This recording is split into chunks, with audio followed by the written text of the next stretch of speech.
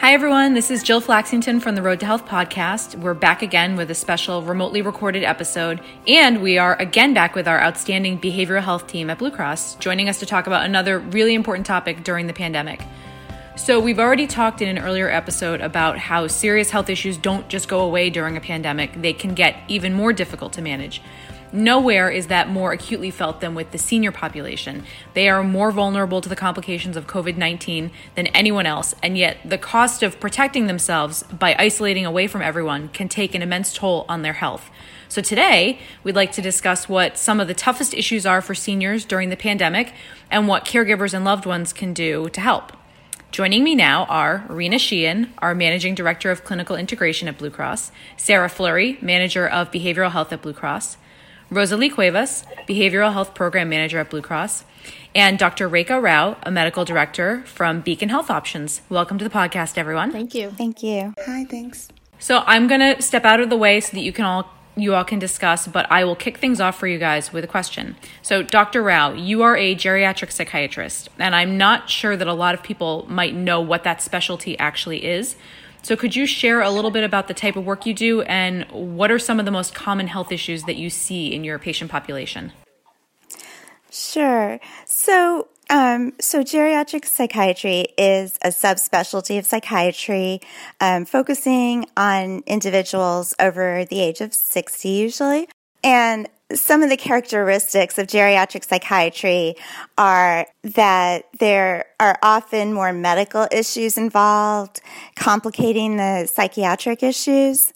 And also, it's very important to be working with the family in this population. So, and geriatric psychiatry encompasses outpatient treatment, working at nursing homes, and inpatient units at hospitals.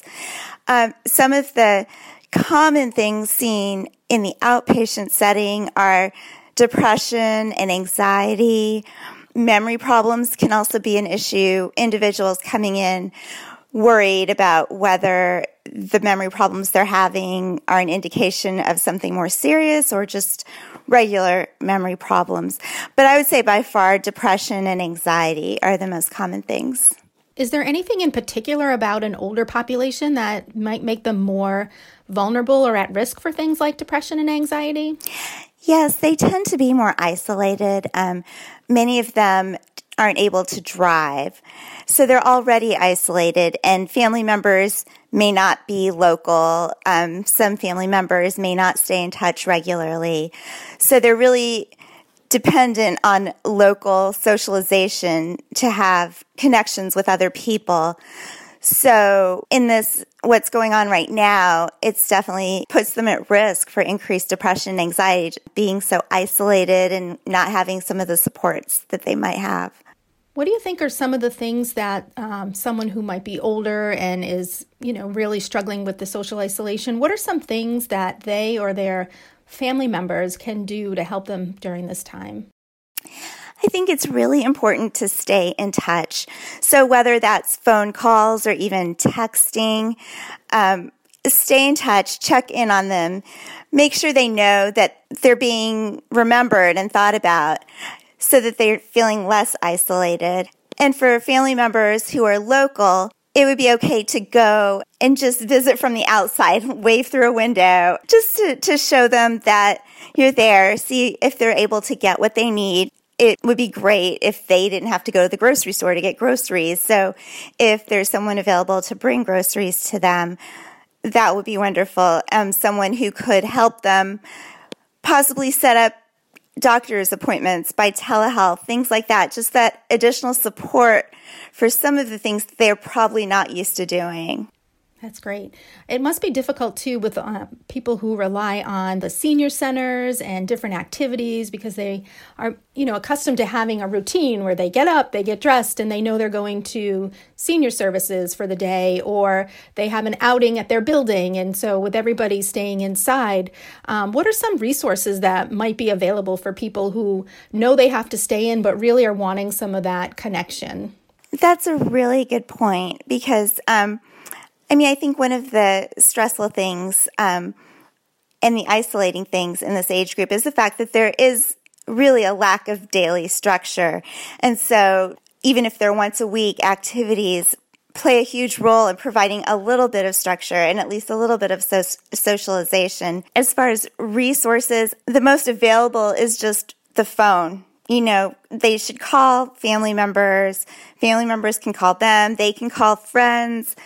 And just to make sure they really take advantage of that modality, because that's really what's available at this time. Email is also great. I have patients who rely on email, Facebook, but everyone might not feel comfortable with that. It also seems important for people to stay active as much as possible. So, trying to get out and go for a walk now that the weather is a little bit nicer, and making sure you have your mask on you when you go. Or, we do have some Facebook Live classes here if people's doctors have told them that it's okay for them to engage in some form of exercise. And then we're really fortunate in Rhode Island because the Office of Healthy Aging launched what's called Project Hello, which is an initiative where people can sign up to get calls from volunteers who reach out on a regular basis just to say hello, see how folks are doing. But Project Hello's phone number is 462-4444. At what point would you think that this sense of social isolation might develop into some sort of depression and someone should seek help from their doctor? Like, at what point would someone or their caregiver say, gee, I think this is just a little bit more than being lonely? I think when they're not reaching out or they're not answering their phone, they just don't have the motivation or the energy to interact in any way. I think that is concerning. If they're staying in bed all day and really not doing anything, we want to also make sure that they're eating basic things like that. If there's any concern that they're not eating enough, that they're not getting out of bed on a regular basis, those are very concerning signs. And probably a family member or a caregiver would be the best person to kind of intervene and help them set up an appointment with their doctor. And Dr. Rao, kind of going off of that, if a family member identifies that, their loved one is struggling with depression, what are some resources that Beacon can provide virtually to kind of help cope with that and find the adequate treatment? One of the resources that has really become useful during this crisis is telehealth, so that seniors can still talk to a therapist, see a psychiatric prescriber without having to leave their home. They can, even if they've never seen a behavioral health provider before, they can go on to telehealth and see someone as a new patient. That's available. Also, just phone calls with a provider, those are now being covered by Medicare as remote medicine, so that even if they're not comfortable with a computer and the video side of that, they are able to just have an appointment with a doctor on the phone. So I think being able to help members navigate that and connect that way with behavioral health providers is something that's very important during this time. What would you say to someone who, if their loved one said to them, I think you might be getting a little bit depressed, and they sort of react like, depressed? Never, not me. Or who might be struggling with some of the stigma associated with that. Any advice for them or their family members? A good way to approach that would be to acknowledge that everyone is stressed during this time. It's caused a lot of changes in everyone's life. And it would be helpful to talk to someone just for support. And so that might open the door for them to start seeing a therapist without calling it an illness, without calling it treatment. Just, wouldn't it be great to have someone that you can talk to about all of this for support, and someone who's not in your family or so closely involved in your life, who can provide a more objective viewpoint to provide support. So, Dr. Rao, could you talk a little more? I know we spoke about the importance of a routine and staying active, but maybe we could talk a little bit more specifically about some of those things. What are some things that seniors can do to stay active, and what does, eating well really look like for a senior? What are some things that they should be thinking about as they go through their day and their routine? So, One thing that's very important is to keep a sense of structure even during this time, even if they're not actually going out. So to get up every day, get dressed every day, keep that routine going. Eating well is extremely important for energy level, for mood, and it is something that seniors might neglect simply because they are alone and there isn't the structure of mealtime. So it's very important, first of all, that they have healthy food available to them. So we want to make sure that they're able to get groceries or they're able to get meals delivered, and that that's not something that's falling by the wayside during this time.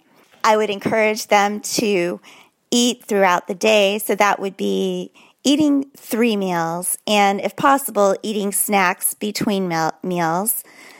High-protein snacks are important so that their energy can be sustained through the day. So something like having peanut butter and crackers available, or yogurt if they like that.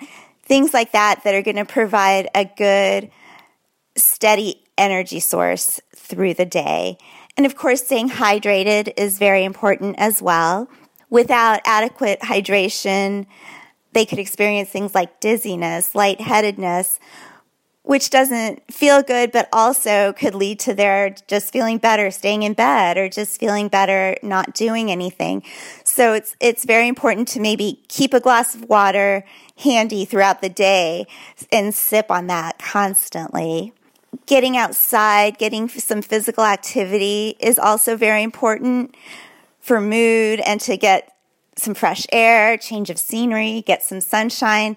That's one thing that this crisis is happening at least during a time when the weather's getting nicer, so it is more of an option for seniors to go outside and not have to worry about slipping on the ice or anything like that. So even if it means just going outside and sitting outside their building or outside their home, that's so important just to get that outside time. And if it's possible, it would be great if they could go for a short walk. It could be just around their building, around their yard. Any little amount of activity is going to matter, is going to make a difference.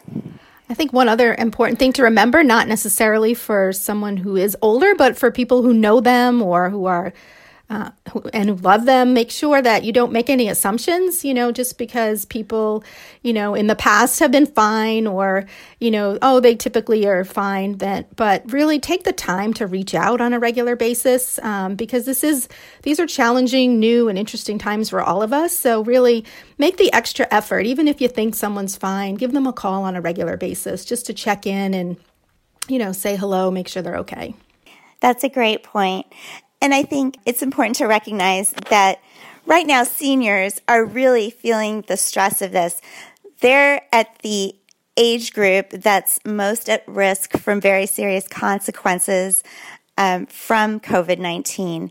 And that is very stressful. Many of us who might be younger know we're doing this to help other people, but they're worried about themselves, their own health, their own survival, actually. And that's a huge stress to think that I can't go outside or I'm putting my health in serious jeopardy.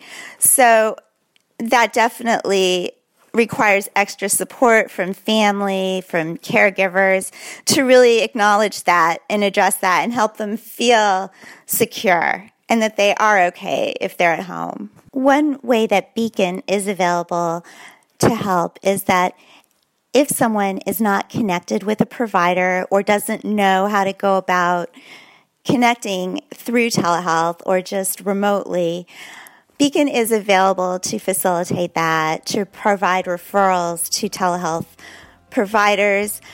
We have made sure to identify providers that are able to take new patients, that are able to handle this additional volume. So absolutely, Beacon can be a resource to connect people with that support and treatment.